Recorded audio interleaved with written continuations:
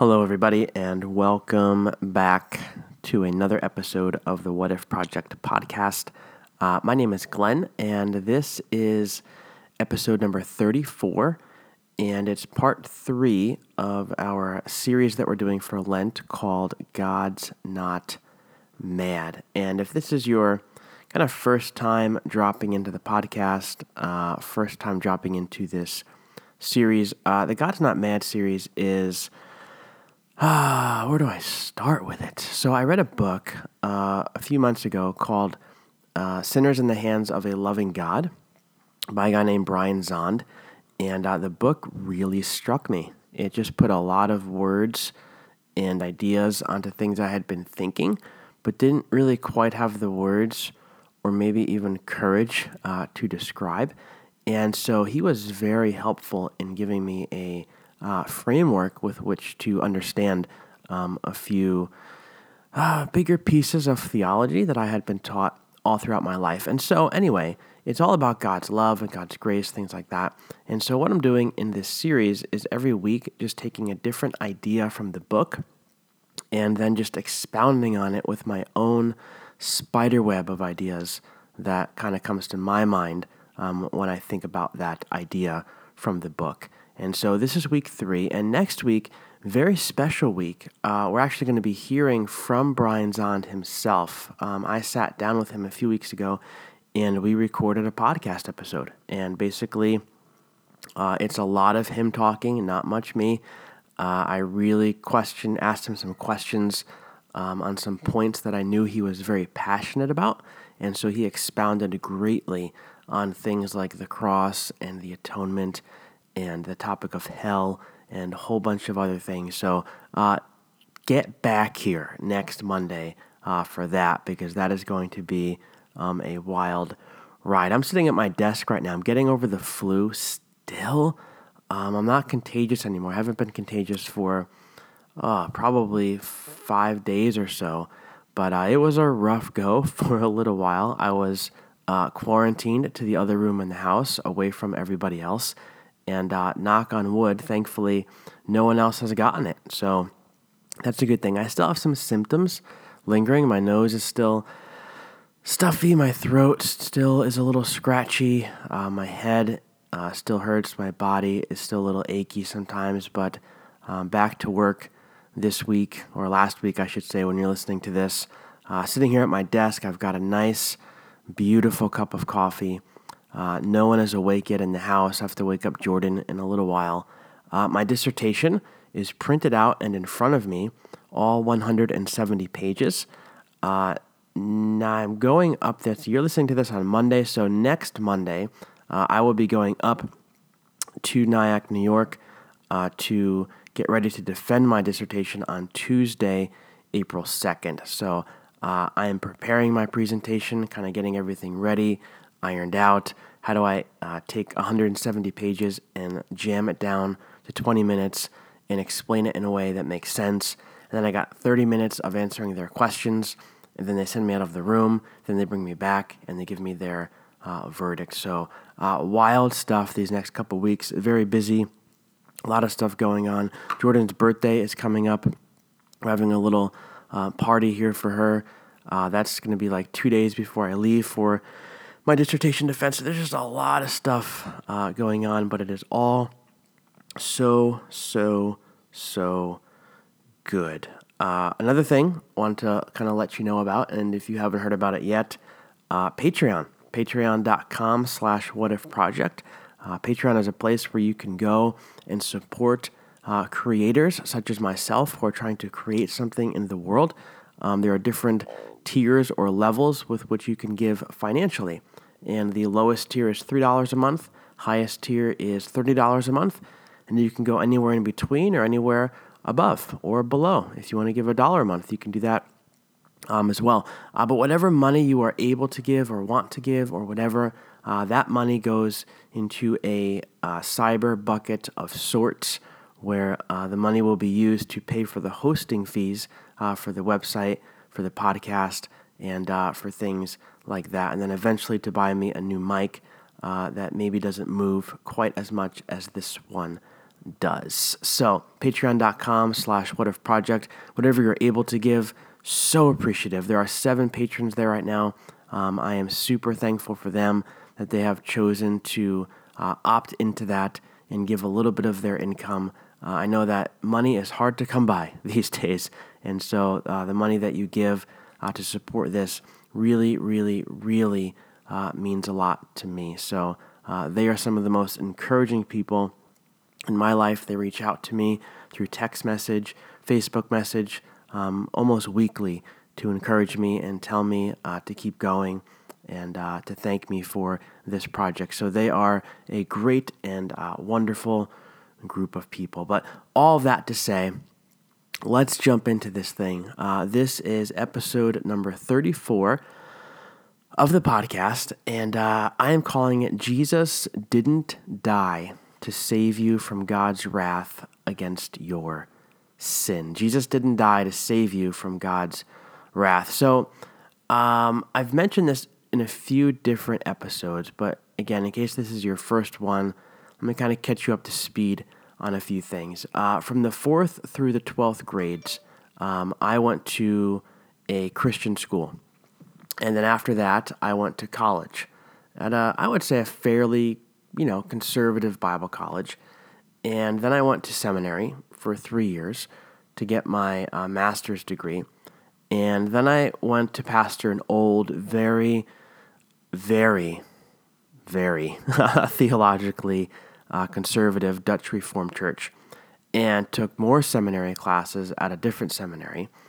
And then my wife and I planted a church in our garage, at which time I, threw myself into all things church planting, leadership, church growth. Like I wanted to be the guru in all of those things. I read, I made connections, I asked questions, I tried new things, I preached sermons, I shared vision.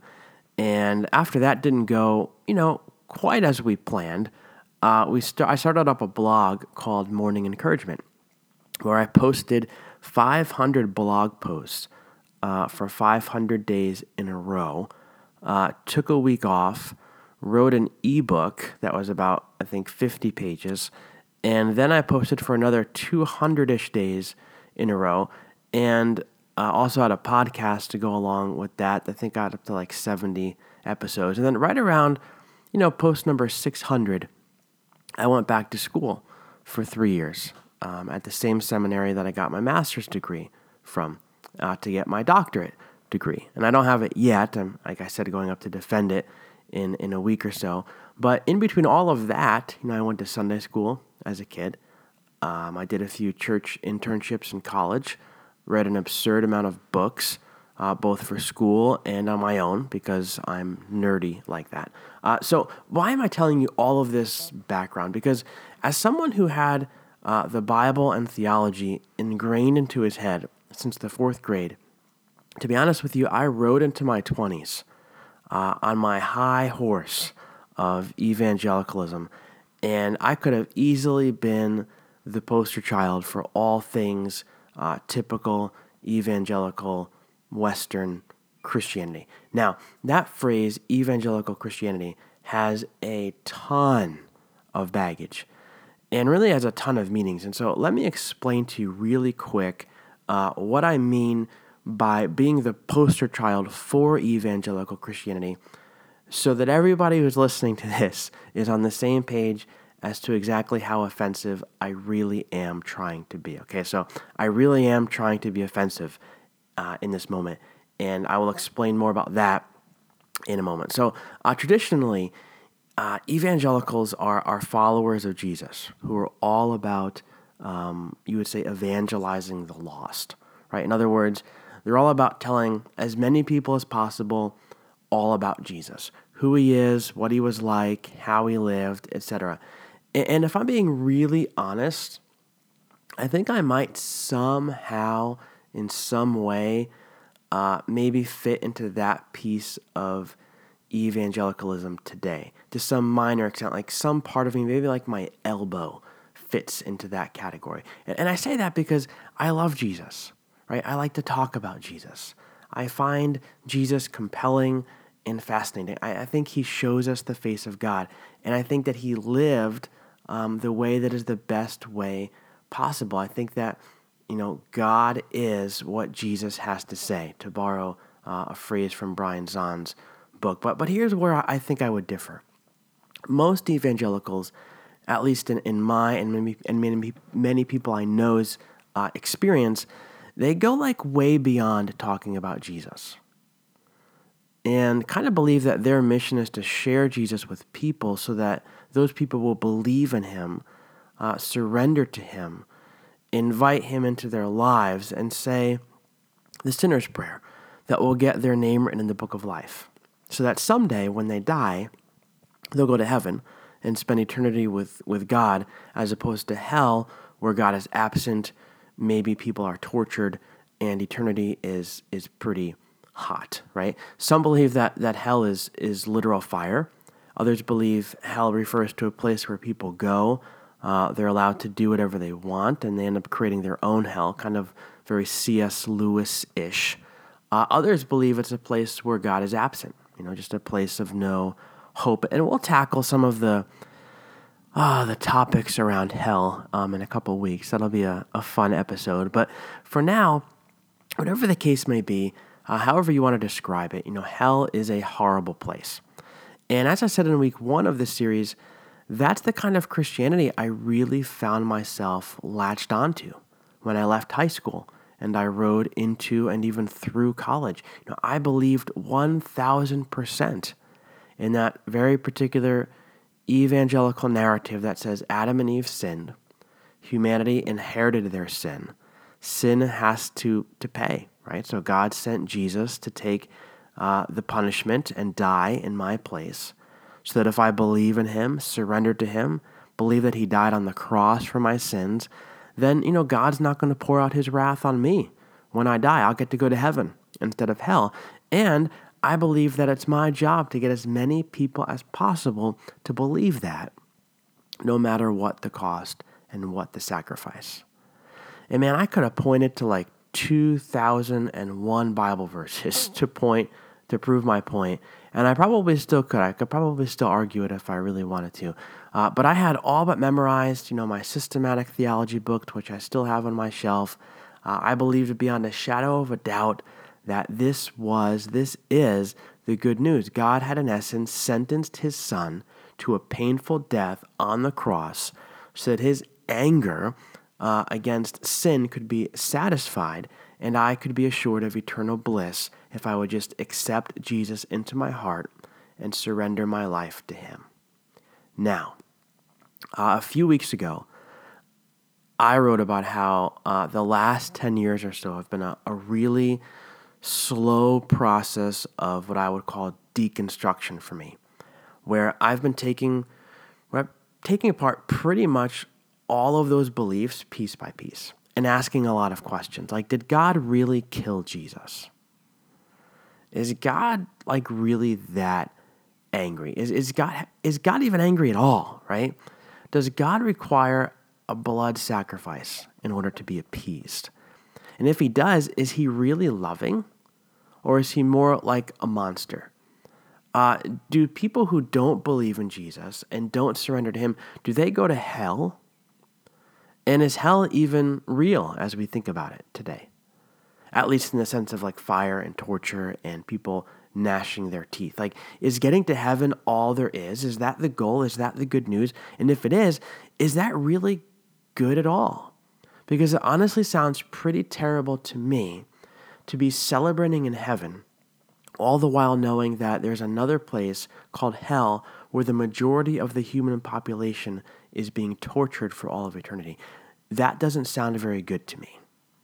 Now, slowly but surely, I've been asking those questions for the last 10 years. I have been quietly exploring possible answers and have recently begun to be more vocal in reconstructing the things that I've deconstructed so that those pieces that I've taken apart can kind of be rebuilt into something drastically different, more beautiful, and I think at least much closer to the heart of Jesus and much more beneficial as well, I think, to the people around me in my life. And so today, what I want to do is I want to talk to you about the cross. We're almost halfway through the season of Lent. And as we kind of inch our way towards Good Friday, the day when the church looks back and remembers the sacrifice of Jesus on the cross. So we're almost there.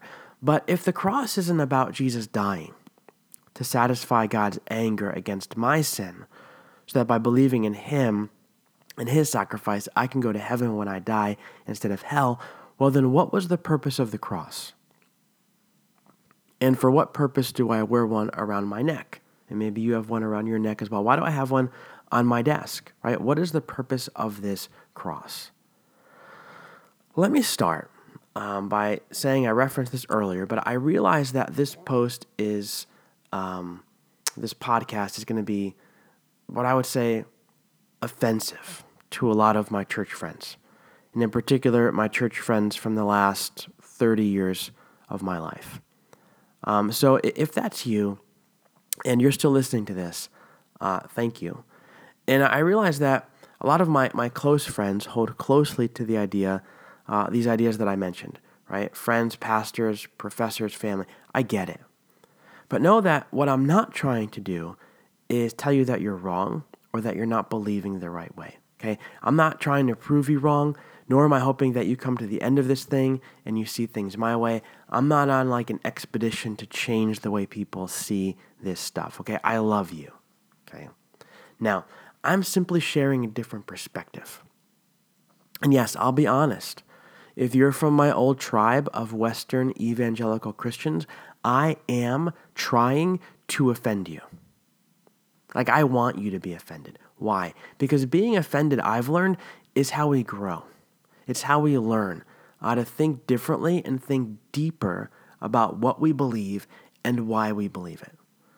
That's why Jesus, I think, not only came to comfort the people who were afflicted, but I think he came to afflict the people who are comfortable in their lives, in their belief systems, in the way that they treated the humanity around them. And so in the spirit of the What If Project, I'm wondering if there are other ways of understanding the cross of Jesus. I'm wondering if the typical Western evangelical explanation that I quickly ran through earlier is the only understanding, or even the best understanding. Like, what if there's a different way to understand this very important event in human history? I think there is. And so what I want to do is I want to just take the rest of our time, which is going to be pretty quick. I just to share with you where I'm at on my own journey of seeing the cross and understanding Jesus' death. As we already said, the traditional thought says that God killed Jesus or sent him to die. It doesn't matter which you say. They're both the same, right? Because God was mad at human sin. Sin's got to be punished violently even. And so rather than inflict his wrath on the entire human race, God provided his son Jesus as the solution, right? He was the lamb that was slain for my sin. Jesus would take my punishment, your punishment, everybody else's punishment, so that if we would just believe in that good work that he did, surrender ourselves to his lordship, we'll get to go to heaven when we die instead of hell, right? Jesus said, go and make disciples of all nations. Baptize them in the name of the Father, the Son, the Holy Spirit. Why? Because to quote Jesus in John's Gospel, God so loved the world that he gave his one and only Son, that whoever believes in him shall not perish but have eternal life. Right there it is, black and white, one verse from Matthew, one from the book of John. This is why Jesus died. That's our mission. Make disciples, get them to believe so that they don't perish, they don't go to hell. That's it. But I'm wondering, like, what if that's not why Jesus died? What if that's not the mission? What if that's just one way to understand and think about those words from Jesus?